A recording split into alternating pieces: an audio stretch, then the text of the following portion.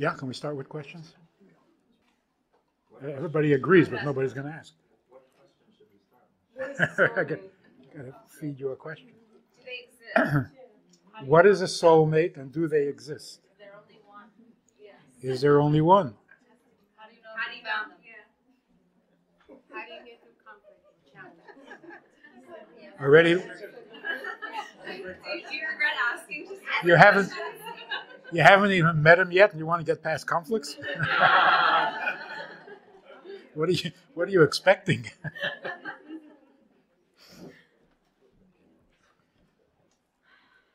That's it. All the esoteric questions. Okay, here's how I want to go about this whole thing. I want to make sense of this little sentence.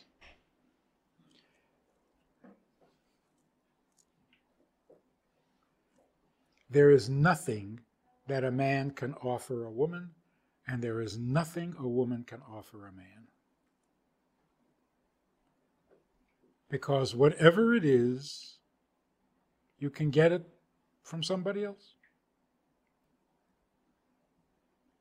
So there is nothing that makes a man necessary in a woman's life, and there is nothing that makes a woman necessary in a man's life. True or false?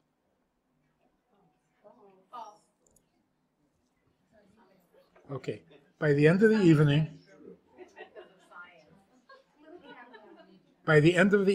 I hope that will be true and it will make sense. Because this is a big part of our problem.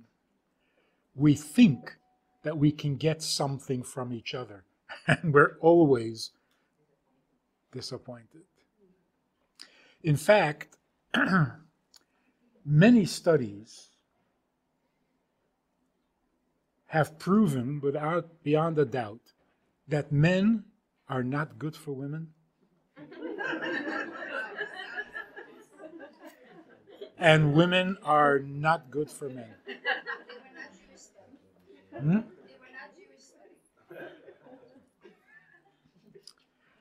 It included the Jews. Because a man is much better off without a woman.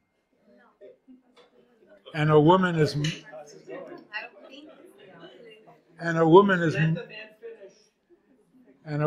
much better off without a man. And what has happened in our society? The exact opposite. Men and women should get to know each other. From what age? 4. It's a disaster. We don't get to know each other, even if you start at 4, because we have started at 4. We don't know each other. We're still puzzled. Not only that, by getting to know each other, we fail to get to know ourselves. A 4-year-old boy who already understands girls, he's in trouble. He's not supposed to understand girls. They're supposed to remain a total mystery forever.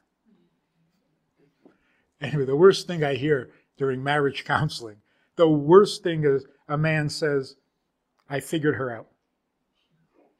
Now I know she's in trouble. He figured her out. It's a disaster.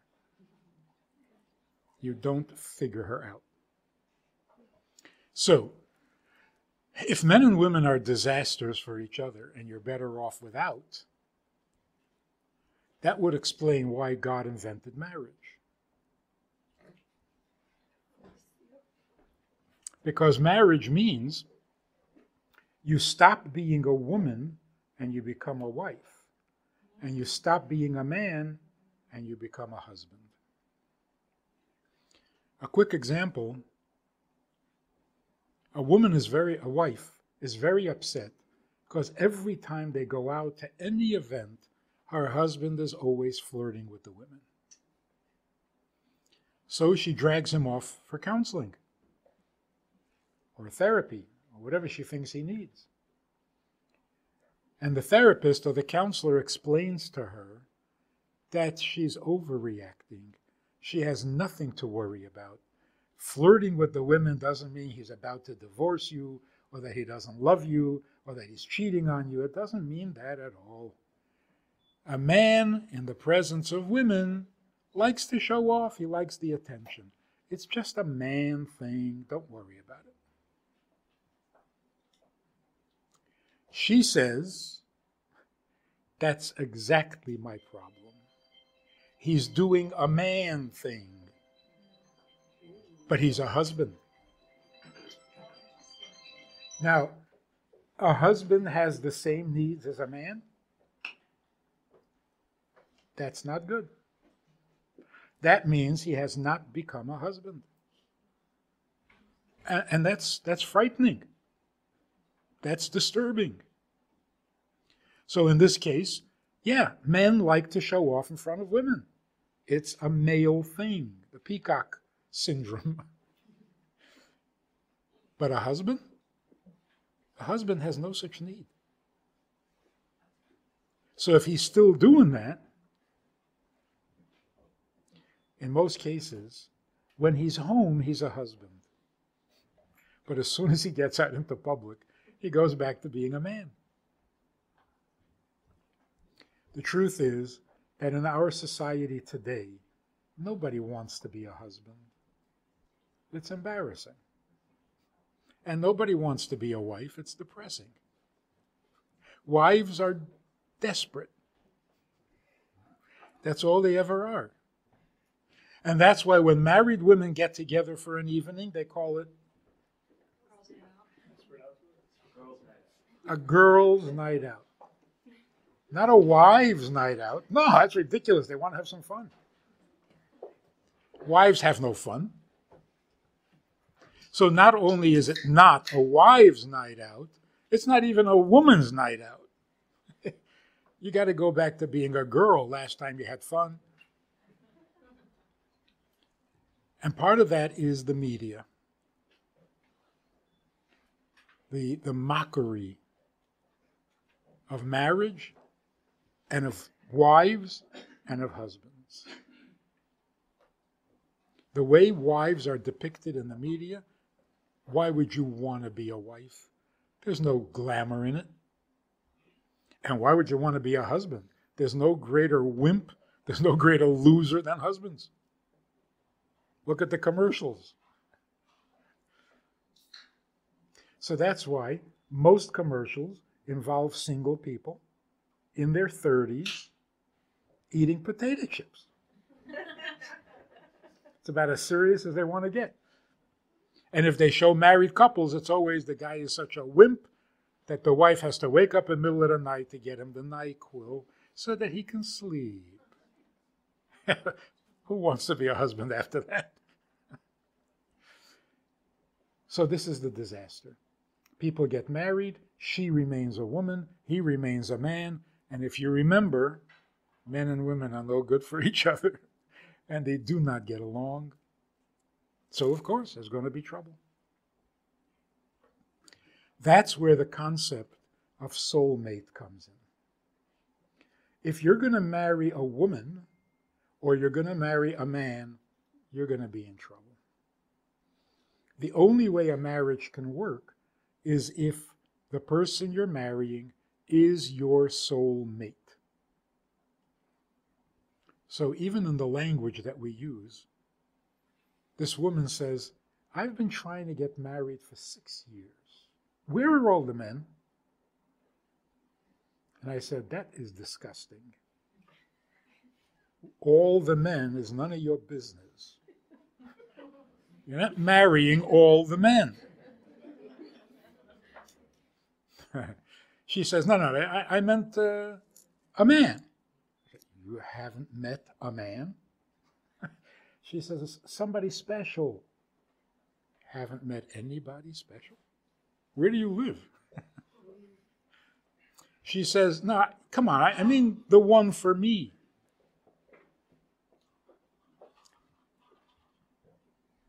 In 3.5 minutes, we went from all the men down to the one for me. It's not hard to find the man. It's not hard to find a man. And it's not hard to find a special man. They're all over the place. But the one, yeah, that's a little more difficult. But what do you call the one for me?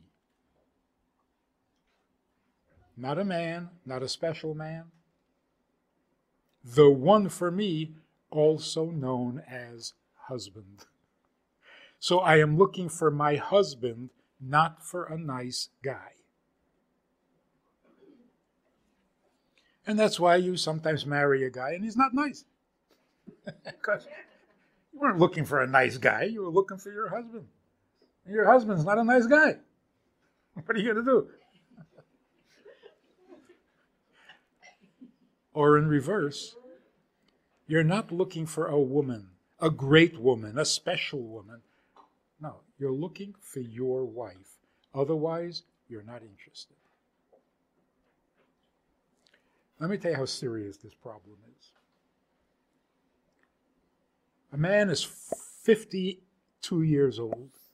He comes home to his 49-year-old wife, and he says, we just hired a new secretary, and she is absolutely gorgeous. Problem?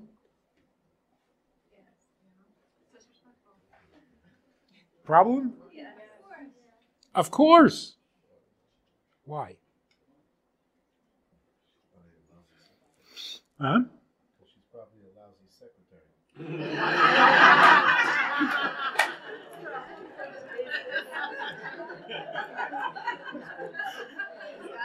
I have never heard that response before.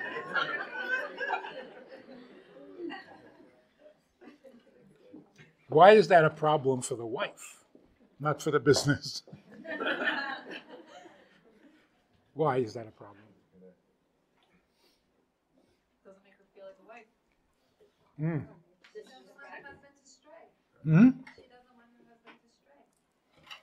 Husband's in man zone, not I feel insecure in that moment. Do you hear what you're saying? She's 49 years old. The secretary is 21. And she's competing with the 21-year-old. Why is she competing? Exactly. Why is she competing? Why is she threatened by a 21-year-old? Because she's gorgeous. Is the issue that her husband hired the 21-year-old? Like, where does the issue lie? Uh-huh. He noticed her. Just the fact that he talked noticed her and he about her. talked about it. Right, exactly. Right. So some women say, he shouldn't have said that. So, oh, keep it to himself. No, he shouldn't have thought that. So you mean he shouldn't have noticed? He shouldn't notice whether somebody's good looking, ugly looking, tall, short. He shouldn't notice. That is so unreal. Huh? He should feel satisfied enough in his marriage. He is. Are you allowed to comment on somebody's objective appearance without it being threatening? Exactly. Especially when you're 49 and this is 21. Right.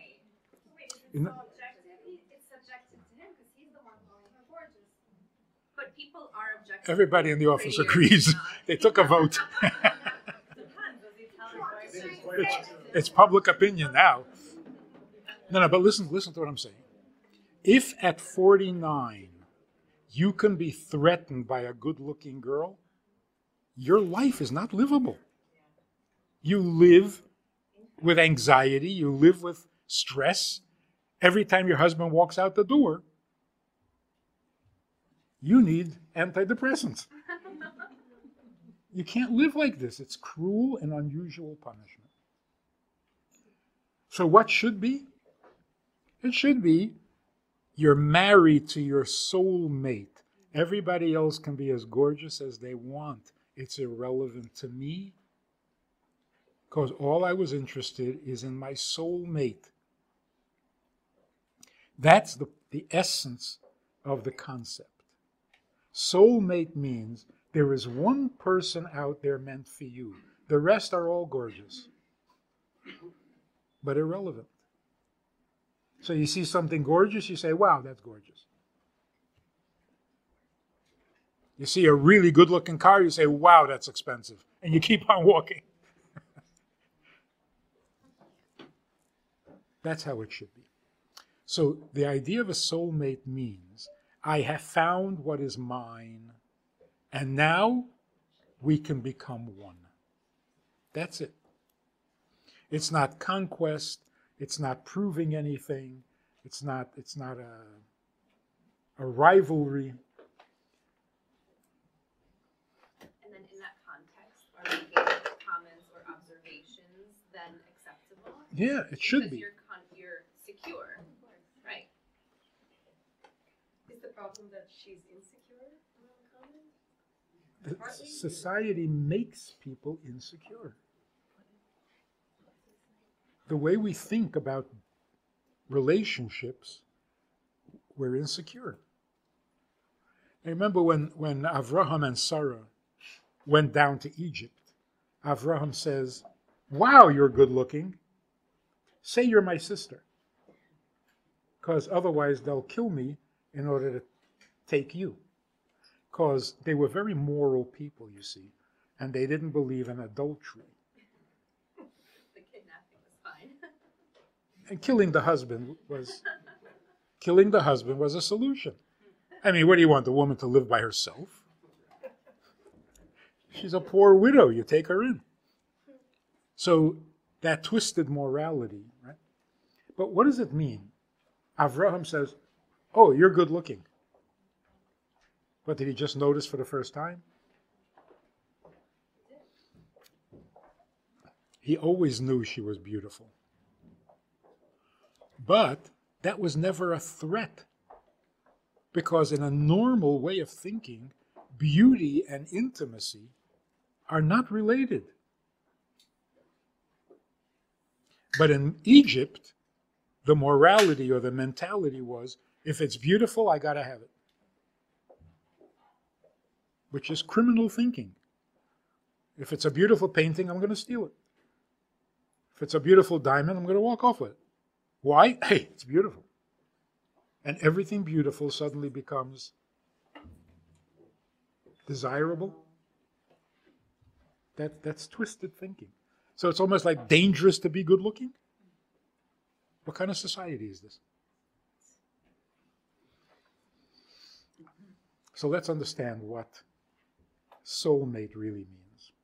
I have a question on that. You could be secure as anything in your marriage at 49, but if your husband comes home saying that there's a gorgeous 21-year-old in his office, you could be as secure as you want, but it makes you doubt his secureness. Like, whether he will stay secure.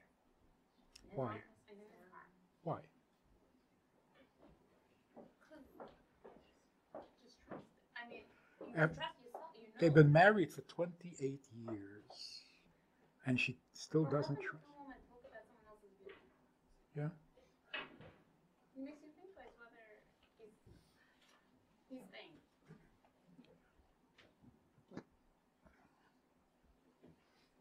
You're staying, that's for sure. Question about him. Oh, right. I'm secure, I just don't trust my husband. You're secure in your lack of trust. Right. Yeah. So the question is this. By nature and by the healthy lifestyle that we're supposed to have, should a man be completely content in his marriage? And no matter how good looking somebody else is, he's not jealous if she's married to somebody else.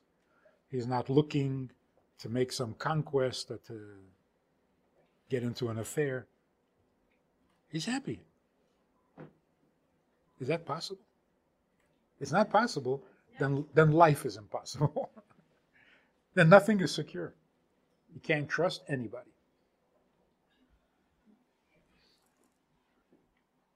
On the contrary, if a man hires a beautiful secretary and he's afraid to mention it to his wife, That's the problem. aha! Because he is already not feeling so worthy, trustworthy. So now he's afraid to say it because she's going to think because that's what he's thinking. Anyway, so let's go get to the beginning of this whole thing. Where does the notion of soulmate come from? So we're told right in the beginning of Bereshit, in the description of creation, very strange thing. God creates the first human being, male and female. Already weird. Then God performs an operation, separates these Siamese twins, and they become two independent people. Immediately after that, God says to them, get married and become one. Cleave to your wife and become one. They must have been puzzled. We were one. You separate us and then you tell us to become one? What's going on? How is it that two people could become one? It seems humanly impossible. Two separate people, two different needs, two different personalities, particularly if you're from Mars and she's from Venus. I mean, how do you become one? With children. Common life goals. Mission. Common life goals does not really make you one. Balance one another out. Respect. Those are all very nice features and very nice qualities, but I need your respect. How are we one? I have what you don't. How are we one? You have what I need. How are we one? Humans can't duplicate if they don't become one. They need each other, men and women, For what? to become one so they can keep To have children. Procreation. creation. You create forces. That's true. In the child, you are one. There's one child, the product of two people. But that's not what the Torah is saying. The Torah is saying marriage will make you one, not children. So you're not whole as just one, so you complement each other to become whole, to become that original soul. okay. So here's the conundrum. If we need something from each other, that emphasizes our separateness. I am me and you are you. I'm lacking something, you have something. Let's make a deal. That doesn't make us one. On the other hand, you're right. When you get married, you're supposed to become complete, which means you were missing something before. So first let's get the information, then we'll get the explanation. Adam and Eve were one, like two sides of a coin. One face was male, the other face was female. There's no stronger oneness than that. I mean, absolutely inseparable. Two sides of a coin. I gave one of my grandchildren a silver dollar for Hanukkah Geld. And the kid was sitting there desperately trying to peel it. To get to the chocolate inside. Eventually he throws it away and he said, this is not good. Can't peel it. So when you're connected, like two sides of a coin, you can't peel it apart. It's real oneness. When you become one in marriage, not exactly the same thing, is it? No matter how one you become, it's not like you were. So what benefit came from the separation, and what virtue does the oneness of marriage have over the oneness that we were created with? This is the most beautiful concept you can possibly imagine. When they were one by creation, they were one back to back. God separated them so that they can come together and become one face to face. By the way, that's why intimacy has to be face to face.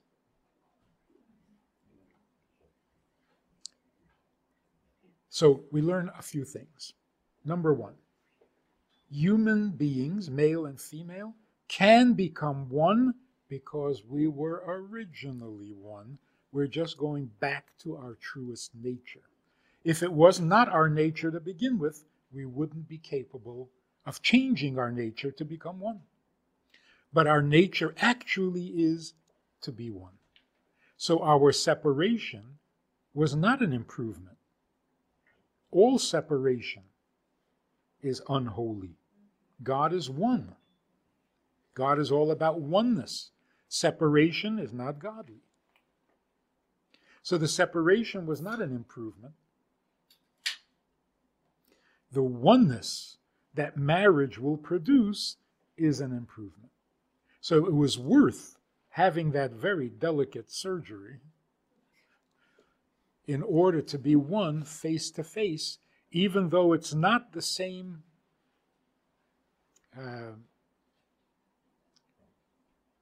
inseparableness that we had before. But just to be able to be face to face is worth everything. What exactly that means, we'll get to in a moment. Obviously, being connected back to back is not intimate. There's no romance, there's no intimacy, there's no beauty. Face to face, that's awesome. Also, face to face means you're going to get into arguments. Back to back, you never argue. You don't even see who you're arguing with. Face to face means it's going to be an intimate relationship. An intimate relationship means there's a possibility of pain, of irritation, of friction. But it's all worth it because the face-to-face oneness is the most godly.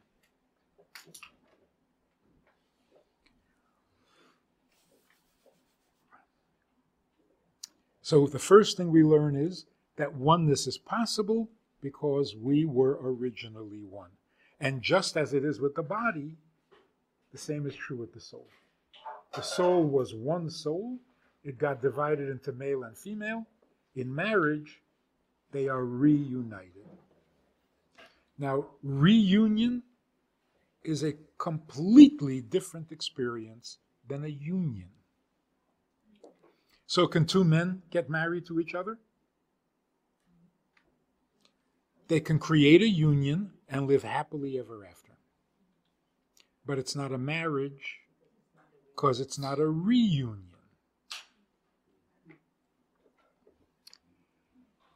Number two, the other thing we learned from that description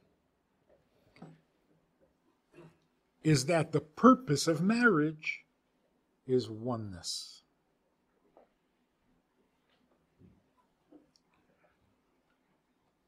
It moves us past all the things we thought marriage is supposed to produce.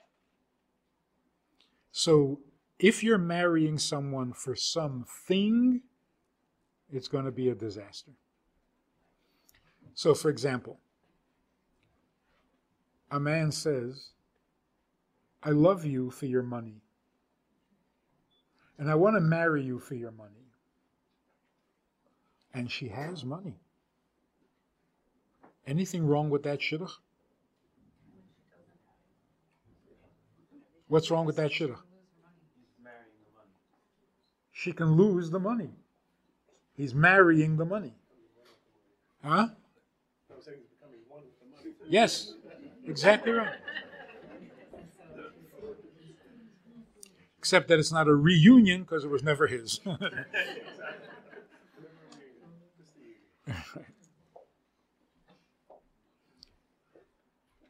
It's true, she could lose the money. And then without the money, he was never married to her. So if the money goes away, same thing is true with any shared interest. We both love pina colada and walks in the rain. Remember that song? You love pina colada and, yeah, really? Me too. Let's get married. No, just drink pina colada and walk in the rain. Where are you getting married? So a common interest does not make you one with each other. It makes you one with the pina colada and the walks in the rain. So you both love money. Good. So you're both married to the money, not to each other. Can I ask a question on that, please, Robert? Let's hold this in. Don't forget. So a man says, I love he actually said this to me, I love everything about my wife. So, whoa. That's a serious claim. Okay, let's assume that that's true for the sake of argument. You love everything about your wife. Do you love her? He says, everything about her. I said, do you love her? He says, what does that mean? What does that mean? What's a her? The first time I heard, I was very young, and all of a sudden I'm doing marriage counseling. Like this funny guy said to me, you do marriage counseling? I said, yeah. He said, how many times were you married? Once. What do you know? It's a good argument. Anyway, so this guy says, I'm getting divorced. I don't need this. So like a typical yeshiva bacher, I said, you don't need this? So divorce this. Why are you divorcing her? Because when he said this, he meant her. But he doesn't know her. He only knows the this. And he's had enough of this. He's going to try some of that.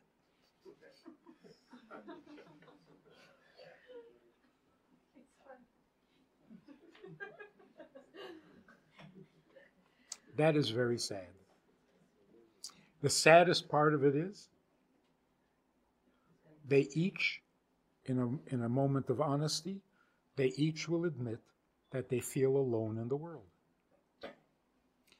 The oneness of marriage is supposed to be the antidote to aloneness. We have a terrible plague in this generation. We are more communication today than ever. We travel more in the good old days. We travel more than in any other generation. We have thousands of people liking us online, and we are the loneliest generation in memory. In England, because of, what is it called, the medicine, government-sponsored medicine, what is it called? National medicine? National health? Whatever it is, okay. So since the government pays for it, they're very concerned with saving some money. And they realized that the source of many, many health issues is loneliness. Because when you feel alone, your immune system crashes. So they opened a special department in the Ministry of Health to deal with the issue of loneliness. But when married couples feel alone, that's scary. Because if marriage isn't going to cure it. So couples who are happily married, they have a successful marriage. They have no complaints, except they feel alone. Now what's going on? What's going on is they're married to something in each other, but not to each other.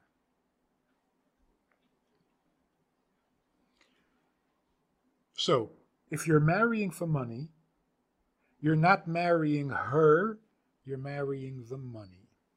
The result is, if the money goes away, there is nothing left, because there never was anything more than the money. Which means that even while they were married, even while there is money, even if the money never goes away, they are never going to be married to each other. So they will feel alone in the world. Marriage, by the way, is the only solution. You are not one with your parents no matter how much you love them and they love you. You're never one with your mother or father because they have each other. You're number 3, not number 1. And with your children, same thing. You're not one with your children. Only marriage, the only relationship where two people can actually become one.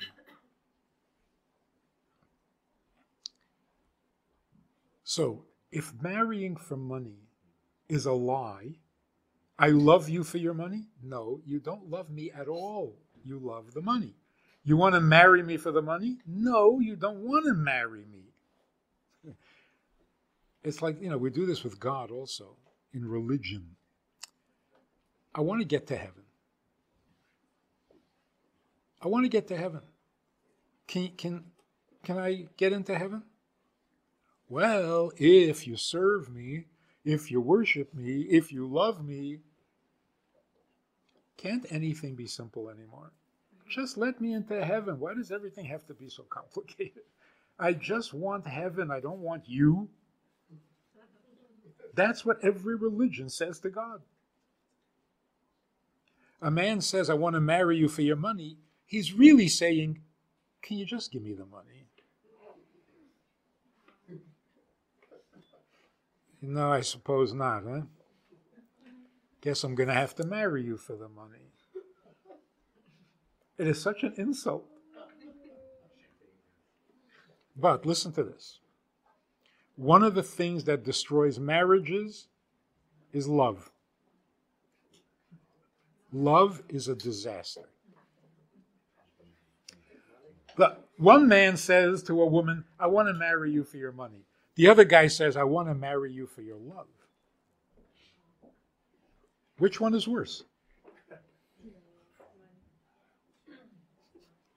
Money is at least useful. I want to marry you for love. I want to feel love. I want to give you love. How do you know then the person? Hang on. Listen to this. I want to marry you because I'm in love with you. What's wrong with that? Well, you get married, and a week later, your husband expresses an opinion. And your reaction is, what? Just the love. I married you for the love. There's nothing in the contract about opinions. So if the wife expresses a need, a feeling, a mood, just love. Stick to the love. So if the money goes away, there's no relationship. If the love goes away, there has never been a relationship. What's your definition of love? Or a relationship. We'll pursue that a little further. But right now the point is, money is a thing, and things cannot make you one. Love is also a thing. Whatever it is, you can have it, not have it. You can have more, you can have less. It's a thing. So if a couple are married, with a chuppah and the whole thing, right? And they don't love each other, are they not married? They're married. So the husband, typically, who has an affair, will say,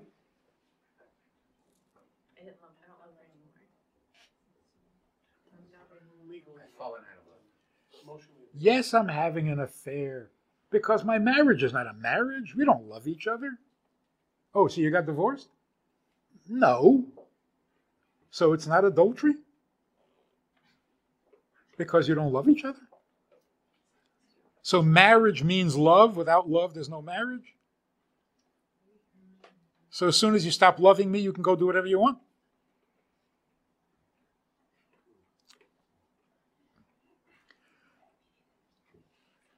So anytime you introduce a thing into your marriage, you are destroying the oneness, because things get in the way. In order to be one, you have to remove all things. All things. What's the thing? Love is a thing. Pina colada is a thing. Money is a thing. Then you can marry anybody. Uh-huh. Then I can go to, there's a lot of nice looking people here. Hold on. I have claims. And she's a teacher, so it's, I'm not marrying for money. All right. Let's not get too off the No, track. but hold on. You can marry anybody. Yes. As long as we're off the track. Anyway, listen to this. I'm not going to explain it because it's a big... If you can't marry anybody, then you can't marry anybody. How do you know that, like, the her or the him? How do you know the her or the him and not the them? Okay. Let's finish the idea.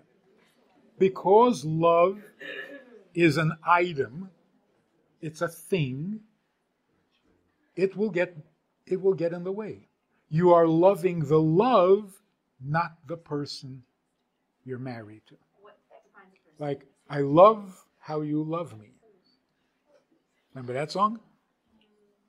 I love how you love me. If you don't love me this way, don't need you. Here's the other thing that's ruining marriages, destroying marriages. Sex. Sex destroys marriages because it has become a thing, and everything gets in the way. So after a couple have been intimate, or what should have been intimate, he says, how was it? How was it? There was just me. Are you calling me an it? There was just you and me. Where's the it? You see what I'm saying? It's a thing. We just did something. That's not intimate. All things are objectifiers. It was a thing we did. So, first of all, who invited this thing into our relationship?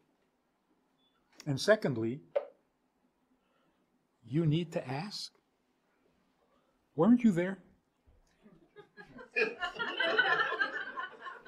Where were you? I mean, this is serious. It's abusive. We're sharing the most intimate moment and you don't know what's happening? You have to ask how. Obviously, you were not there. You were in your universe. She was in her universe, and now you have to compare notes? Intimacy is basically lacking because it's been replaced by sex. Now, sex used to be the most intimate thing in the world, but that was before the 60s. In the 60s, everybody decided that it doesn't need to be so meaningful. Let's make it a little more recreational, free love, meaning free of emotions, free of commitment, free of intimacy, just casual. So that was one mistake. The other mistake was calling it love. Intimacy is not love. You listen to the language, and when you think about it now, you'll see how destructive it really is. We're making love. That is so vulgar. You're being intimate. How does it improve things to call it love? Why can't you say we're being intimate? Intimacy is much more powerful than love. So you're reducing it by calling it love. And it becomes absurd that this child saw a dog mating and said, oh, they're making love. No, they're not making love. And you don't make love. It's not a thing you can make. So the whole thing is just distorted and perverted and destructive. He's my lover. Yeah, I know him. He's anything but a lover. The man's a monster. No, but he's my lover. Like, that's all he ever does is love. He's like a love machine. What is he? He's a lover.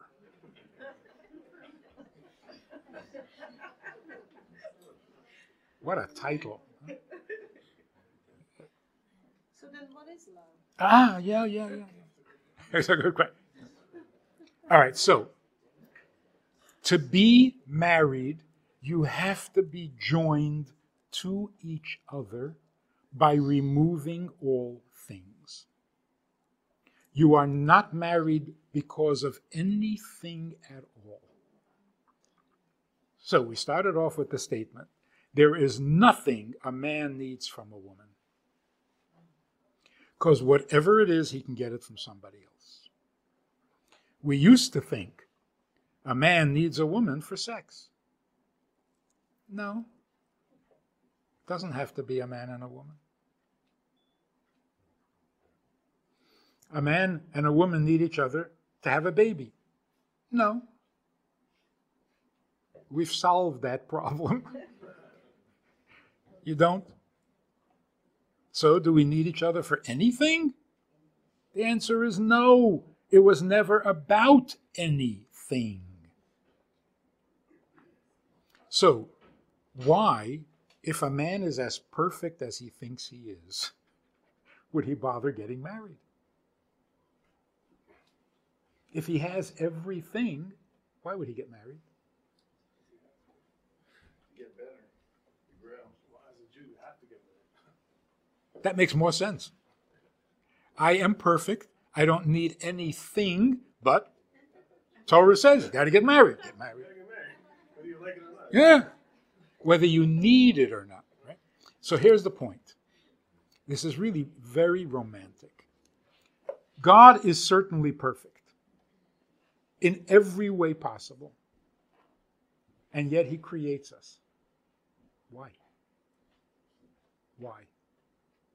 If you find an answer to that, you have found the essence of Judaism and the essence of marriage. Why would a perfect being create anything? To get what? To give. To not be alone. In order to get what? What does not being alone add? Happiness. To relationship. Family. Share. Purpose. To grow and expand. So imagine. You're married and you need absolutely nothing from your spouse, but your spouse is not available. What are you missing? Presence, companionship, connection. If you're missing companionship, then you do need something from your spouse. You need companionship, which you could also get from some other people. It's a thing. You can pay for it. You can buy it on the open market. So if I marry you and I don't need anything from you, it's not about anything because I am perfect. But I want you in my life and I can't have you. What am I missing? Yourself. I'm not missing anything. You're missing in my life. And the question is, why, if I am perfect, does my life have to include you? That's called oneness. God is certainly perfect without us. He needs nothing from us. But if we're not in a relationship with Him, we are missing in His existence. Does that make Him less perfect? No. We're missing. Like when your husband is out of town, you miss him. What do you miss about him? He's out of town. I miss him. Yeah, what about him do you miss? It's a ridiculous question. I miss him. Don't you have friends to talk to? Yes. I'm not lonely. I miss him. That's not about anything. The sad part of the story is that happens only when he's out of town. The minute he comes back, it's about something. Oh, good, take out the garbage. So we do know what it means to love someone to the exclusion of all things. So who is this someone if you take away all things? The guy who says, I love everything about my wife. He loves her looks. He loves her personality. He loves her sense of humor. He loves her style. He loves her mother. He loves everything about her. Do you love her? I don't know what that means. So who is he married to? He's married to her looks, to her personality, to her sense of humor, to her money, to her mother. He's married to so many different things, just not to her. What's wrong with loving all those things and her? Those things are positive. All of those things you can get from somebody else. Not in the same package. Oh, the convenience of it. One-stop shopping. No. Here's how it works. Here's how it works. No mother ever said to her children, "Oh, you don't love me? It's okay. The neighbor's children love me. And they're cuter than you." No mother ever said that. Because no mother needs love from her children. But every mother needs her children's love. Make sense? It's not I need love. If I don't get it from you, I'll get it from the neighbor's kids. I don't need love from my children, but I need my children to love me. So if they don't love me, I can get it from the neighbor's kids? No, I can't. I can't get your love from anybody else. Same is true with a husband and wife. Of course I love your love. And I do love everything about you, but only because it's you. So you start with, I love you. Now everything about you becomes precious. Even things I never loved before. Like, the expression, if you harm a hair on her head, I'm going to kill you. Oh, really? You're into hair? One hair? You're a little obsessive, no? No, it's not hair. It's her hair. Everybody else's hair, you can do whatever you want. But not her hair. Her love, her personality, her money. It's only because it's your money. Otherwise, but that is the truth. You marry her, and everything else becomes important. But by themselves,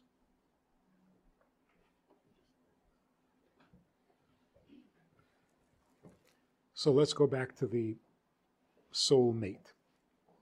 Soulmate means man without woman and woman without man are not complete, because a real human being is male and female. Being only male or only female, not complete. What's missing? Don't get confused. There is no what that is missing, it's the who. So if I marry you for no reason, and you become unavailable to me, what am I lacking? What am I lacking? Nothing. I was never lacking anything, any whats. But you are missing in my life. That's why God created us. And that's why we are His, whether you do 613 mitzvahs or none.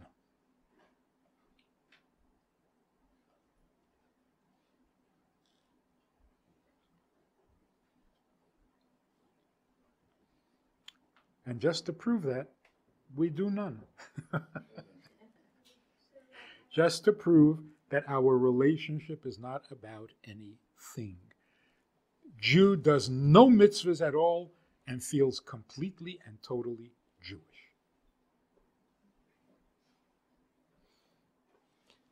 It was years ago, I was getting on a plane. And there's a guy sitting right next to where I was going to sit down. I'm putting my stuff up.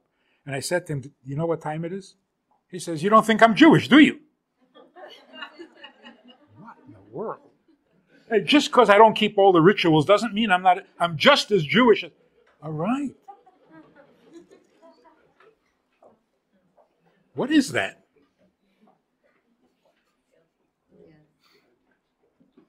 Yes, I agree. True. All right. You know what time it is? What is that? That's a response to the threat. Because religious people have this nasty language. If you don't eat like a Jew, if you don't dress like a Jew, if you don't holiday like a Jew, then you're not a Jew. And something in the Jewish soul says, that can't be. So every time a religious Jew looks at him, he says, oh, so you don't think I'm Jewish? I can just imagine that that's what his grandfather told him.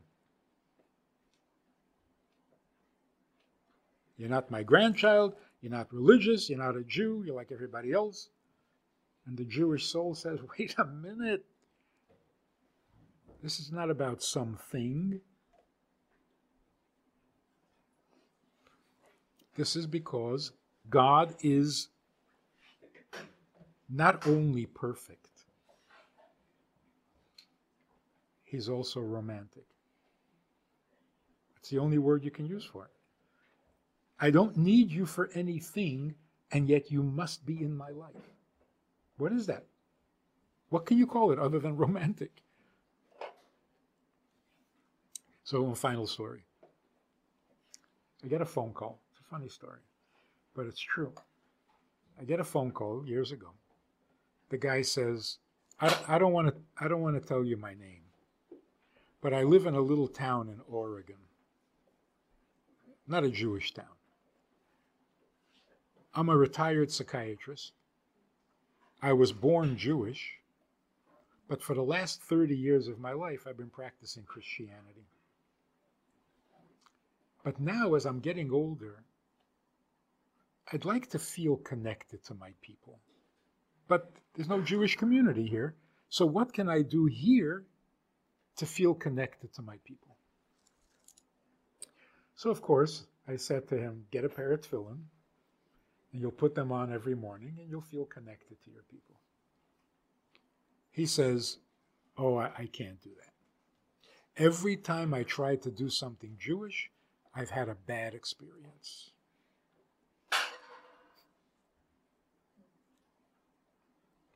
So I said, nobody is Jewish because it's been a good experience.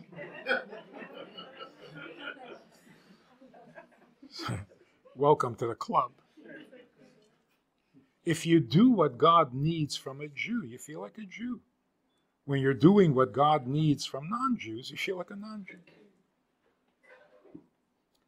He says, God needs? I've never heard that. So I'm getting really impatient with this guy. Won't tell me his name. Every time he does something Jewish, what is this? So impatiently I said to him, look, God is all-powerful. Yeah. He's all-knowing. He's infinite in all ways. Yes. He's infinitely smart. Yeah. He's infinitely big, strong. Yeah. He's infinitely patient. Yeah. Well then, he must also be infinitely vulnerable. So he starts to laugh. He says, God is vulnerable? God is almighty. So he's a retired psychiatrist. So I said to him, Doctor, you're not suggesting that vulnerability is a weakness, are you? He got totally flustered and he hung up the phone. A couple of days later, I get a phone call. Hi, I don't want to tell you my name. I'm from Oregon. Where do I get tefillin? I said, why all of a sudden? I give him a hard time, I said, why all of a sudden? He says, well, I can't accept Christianity and the message of Christianity. I said, after 30 years? He says, my professional background doesn't permit me. I said, you've been doing it for 30 years. What happened? He says, let me explain this. In our profession, we know there is no love without vulnerability. So if a man were to say to a woman, I love you very, very much, more than anything in the world. Oh, you're not interested? Your loss. Go to hell. Forever. Your loss. We know that the man never loved her. It wasn't love, it was manipulation. Religion, not just Christianity, almost every religion tells you that God loves you very much, but he really doesn't need you at all. We understand, if you don't need me, you don't love me. There is no love without vulnerability. If not having me doesn't hurt, you don't love me. Love is not a plaything. So here's how it works. Love is not important. It's not important. You should love. The proper emotion in a relationship with someone significant and important is to love them. But if they're not significant, loving them will not make them significant. That's a horrible idea, by the way. If I love you, you become the most important creature on earth. When I stop loving you, you're garbage. How horrible is that? So, there's a mitzvah to love God. Why? Because love makes the world go round? No, because God makes the world go round. So God is important to your life. You should love him. Your mother is important to your life, you should love her. If you don't love her, she's still important. Maybe even more important.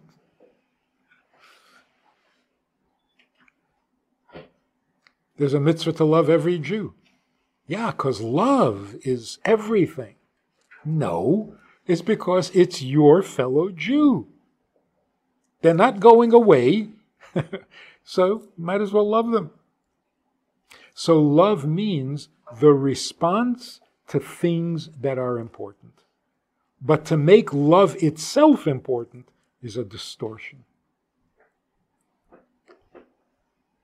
It's a tragedy that every kid in America, every 10-year-old, 11-year-old, will choose his dog over his father because he loves his dog. Why would you not love your other half? If you don't, it's a problem, but he's still your other half. So if you don't love him today, you'll love him tomorrow.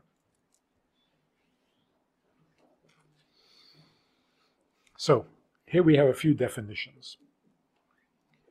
Intimacy means two people merging into each other by removing all things. So if you ask your grandmother, what happens in the bedroom? Your grandmother says, nothing. You say, no, come on, really, what? Nothing. Nothing. That's so true. Anything you say destroys the bedroom. A bedroom is a place for him and her, not for pornography. There's no object, there's just him and her. There's no thing, there's no it. It's two people without anything coming between them. And that's why physical intimacy, according to Torah, has to be without clothes. You can't be intimate with partially dressed because it comes between you. There are things even more destructive, like if you're angry at each other. You're not going to have intimacy, you're just going to do sex. If you're half asleep or half drunk or it's not intimacy. Intimacy means dissolving into the relationship with nothing stopping you. Holding back nothing. But here's the important. How do you know when you meet somebody, how do you know this is your soulmate? You don't know. There's no way to know. And you don't really need to know. What you need to know is this person someone you hope is your soulmate? Then marry him. If the marriage actually happens, now you know it's your soulmate. In other words, if God allows the marriage to take place, He is approving, now it's your soulmate. Until you're married, you don't know, and you don't need to know. All you need to know is that you're really hoping this is it. Now, sometimes you hope this is it and it doesn't happen. Don't be heartbroken. It's not your soulmate. If it was your soulmate, you would be married. If you're not married, not your soulmate. There are no mistakes. There are no mistakes. What about people who get married and get divorced? They are divorced. They married their soulmate and they're divorcing their soulmate. How do you Get know more than that? one. The divorce is accepted, is a Jewish, it's within the Jewish. Yes. Yeah. God invented it. But if getting married makes you bound with a soulmate, then how come we have the concept of divorce? Divorce means an amputation. You're severing the oneness. But it was not a mistake. It's not encouraged. Okay? So, no marriage is ever a mistake. You've got to believe that, because otherwise, every marriage could be a mistake. Particularly if there were children. If the marriage was a mistake, so the children it produced is also a mistake? God forbid. So if the children can't be a mistake, then the marriage can't be a mistake. The tragedy of divorce is that you're divorcing your soulmate. If you just made a mistake and married the wrong person, it's not a big tragedy. Get out of there. The tragedy is God intended for you to be together, and you can't. Can't. So God says, well, if you can't, I will invent divorce, and I will get you out of the marriage that I put you into. So what happens when you remarry a second time? Every marriage is a soulmate, which means a soul can divide not just into half, but into parts. So a soulmate is not the other half of your soul, it's another part of your soul. But there can be 7 parts. 7 parts male, 7 parts female. After 7, you're on your own. The 8th marriage, it can be anybody. But going back to your question. Can you marry anybody? You should. You should be able to marry anybody.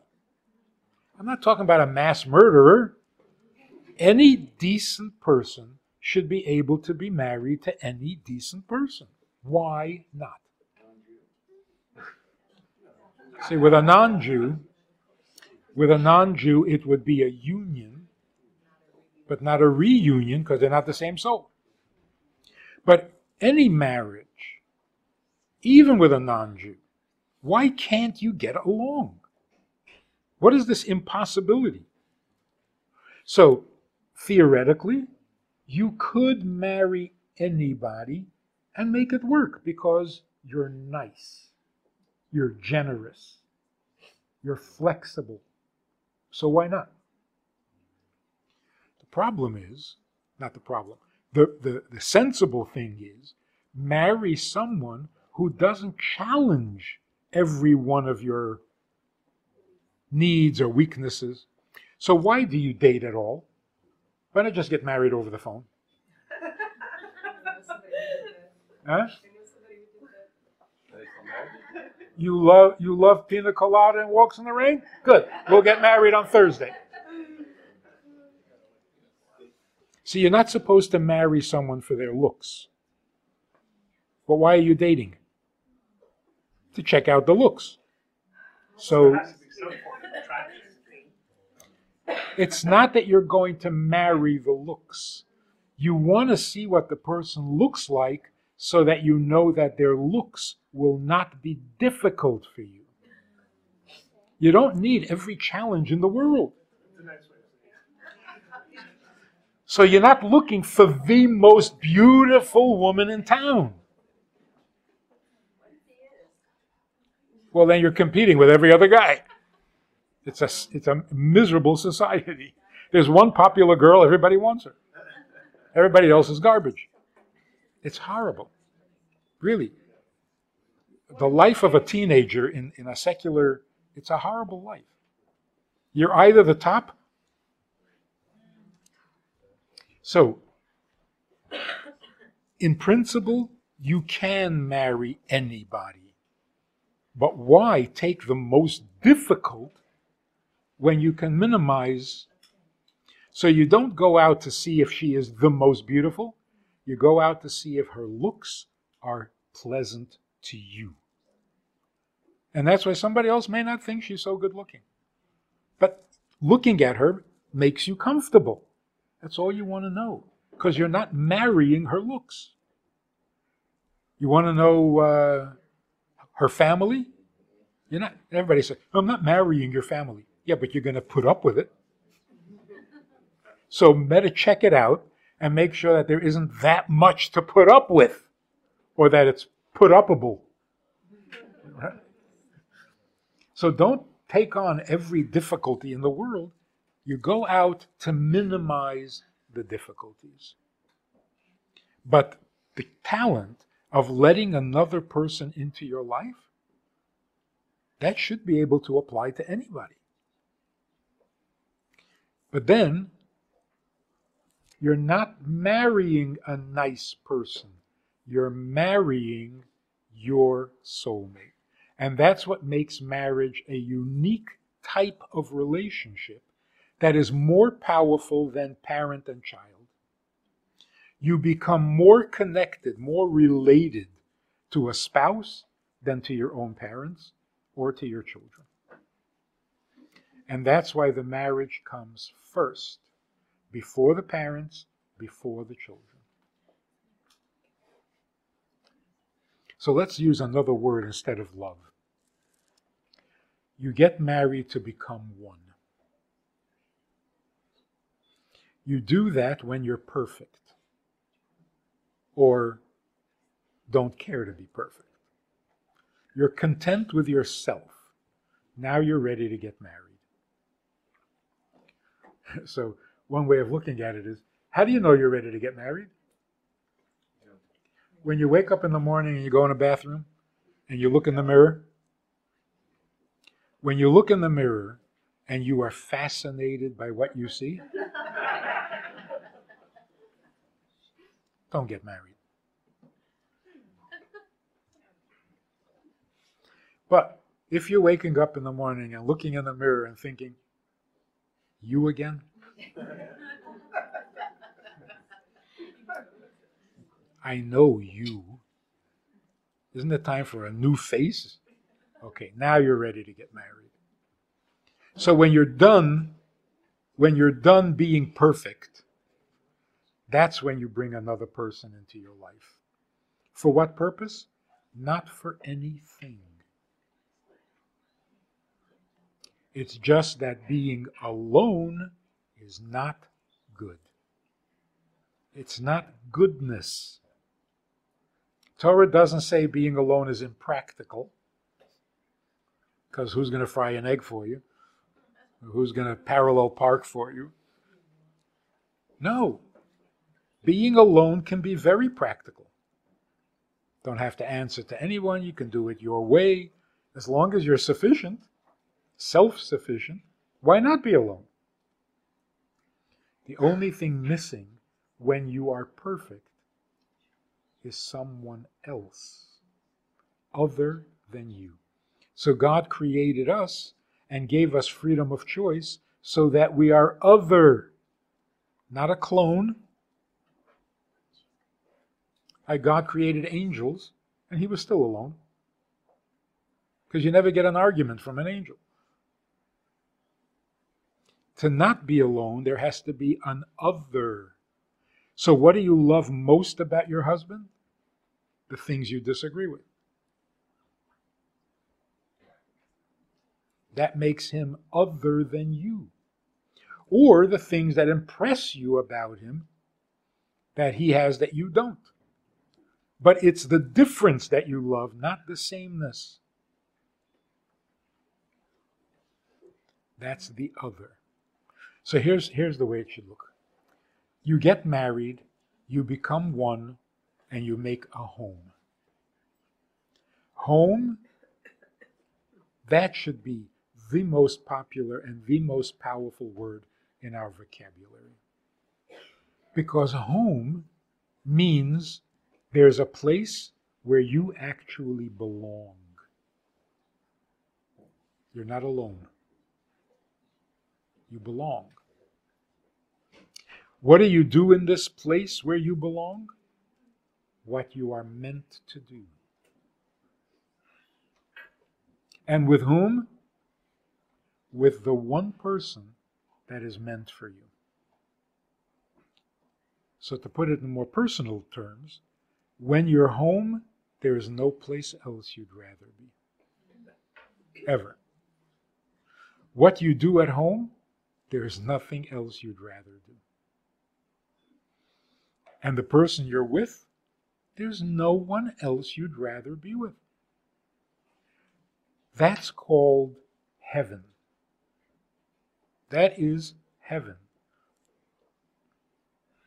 Because in the rest of our lives, we never feel like we are where we belong. You go to work every day. Is that where you belong?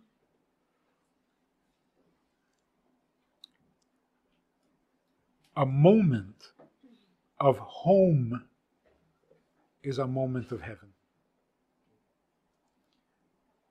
And the opposite, if you dread coming home, that's the opposite of heaven.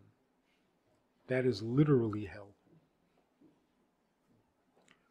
So people say, you believe in heaven and hell?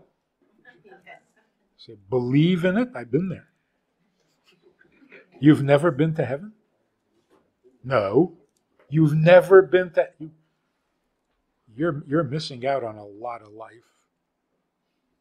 You've never had a heavenly experience? And you've never been to hell? Sure you have.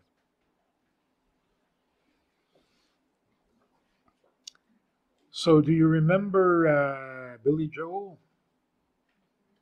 Nice Jewish boy. Wrote some nice Jewish music. Like Piano Man. So you remember the line? They're sharing, anybody can sing it? They're sharing a drink they call loneliness.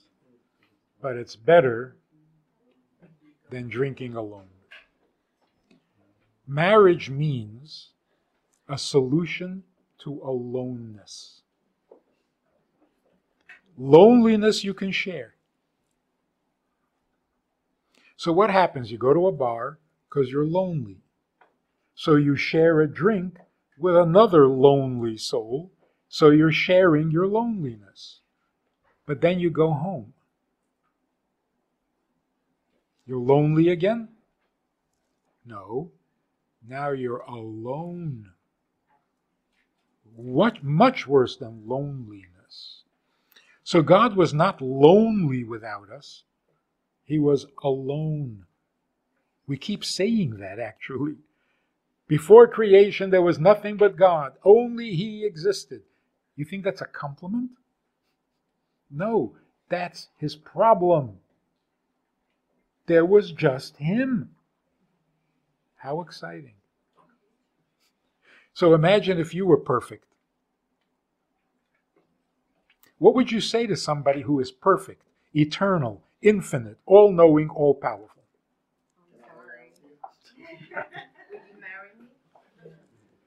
Yeah, because what else can you say?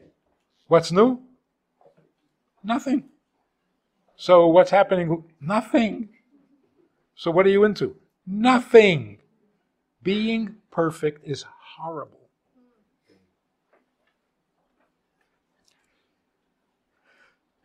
Because you're missing nothing. But in God's humility, being the perfect self is not enough. Without us, He is not enough.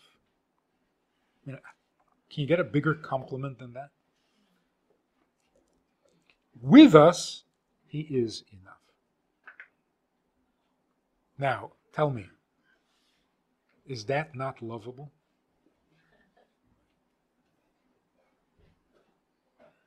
What's not to love? If you create a home where there's no place else you'd rather be, and there's nothing else you'd rather do, and there's no one else you'd rather be with, I dare you not to love it.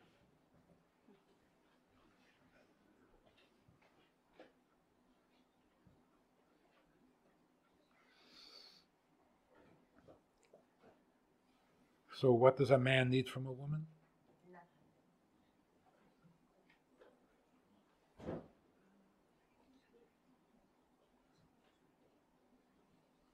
It's much greater than anything. much greater than all things. It's a non-thing, and that's what's human.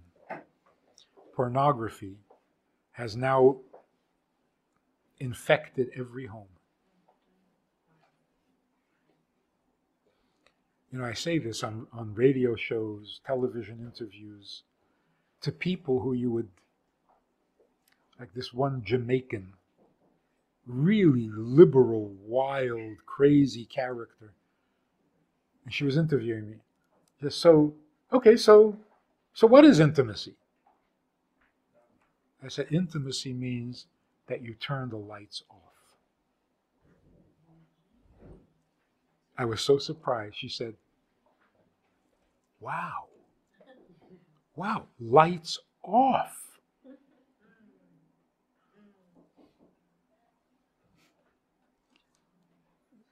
You ever watch reruns? Like I Love Lucy or the Honeymooners, right? Nah. In all those shows from the 50s, whenever they showed a couple in the bedroom, they had separate beds, but if they were going to be intimate, they turned the lamp off. And then you know they're being intimate. That was the norm. What changed that?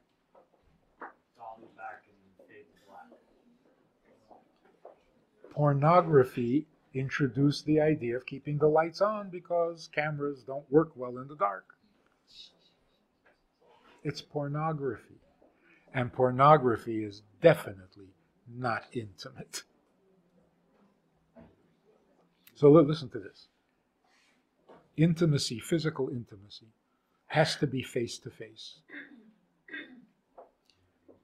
Anything else is degrading and impersonal.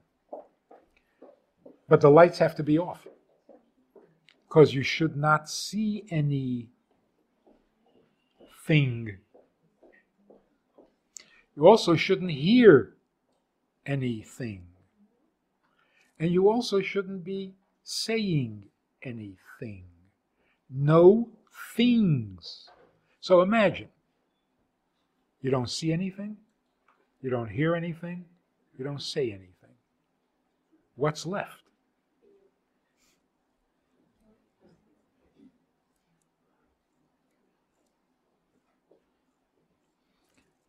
And what that does for the children born from such a union, incalculable. It is such a blessing for the kids. If husband and wife feel bonded, the child feels bonded to them. If the husband and wife are just doing something, then the kid is going to do his thing as if he's not even related to his parents. That's what we're having today. A complete estrangement. Husband from wife, children from parents. The glue is missing. And the glue is intimacy. What does it take to be intimate? The elimination. Not something you do, what you don't do. Don't bring anything into the bedroom. Grandma was right. What happens in the bedroom? Nothing. Nothing.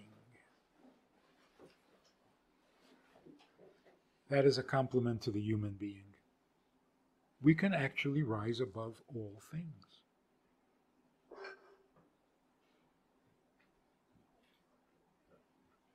Okay. What do you think? Doable?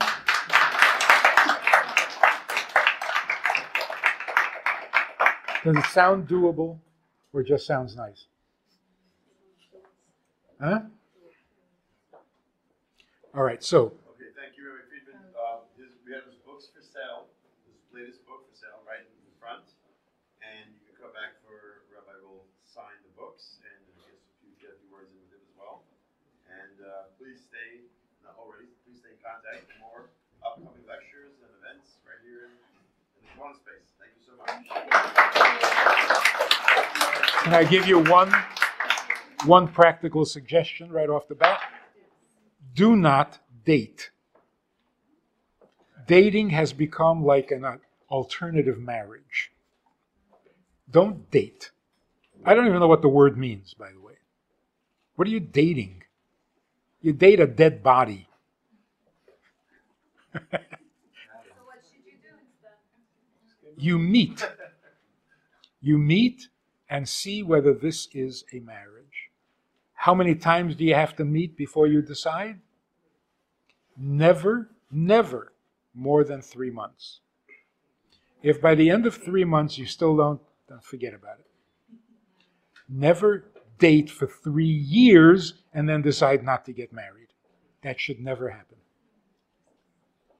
Also, if you really want to get married, and this is only half funny, the other half is serious, you really want to get married? When? Give me a date.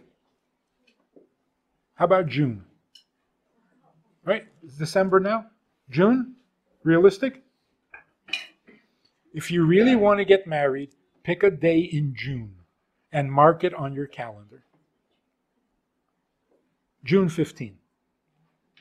It's perfect.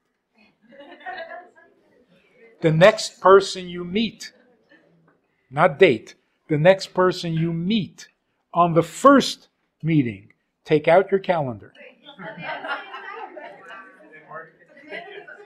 Huh? Both. Getting out their phone. I'm scheduled for June 15th.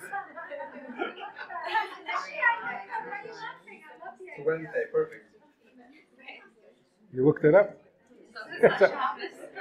Wednesday. It's a Wednesday. Perfect. Everyone's invited. Now listen. So when I say this, very often women will say, "Oh, you can't do that." They'll run away. Aha, so you understand. Exactly. If you say, "I want to be married by June," and he runs away, good. If he says, "June 15th of which year?" Pay for the Coke and go home. Dating has become a curse. It's a semi-marriage, a partial marriage, a temporary marriage, an alternative marriage. It does not prepare you for marriage. Doesn't. Because dating is always about something, and marriage is never about anything. So mark it on your calendar and think this way. When you talk to God, don't say, "Where are all the men?" Because God's not going to answer. Don't say, "Where are all the women?" And don't pray to meet a nice guy. It's a silly prayer. Tell God, seriously, by June 15th, I want to be settled in my family, in my home. Go for the whole package. Don't ask for a piece of it. By June 15th, I want to be settled in my home.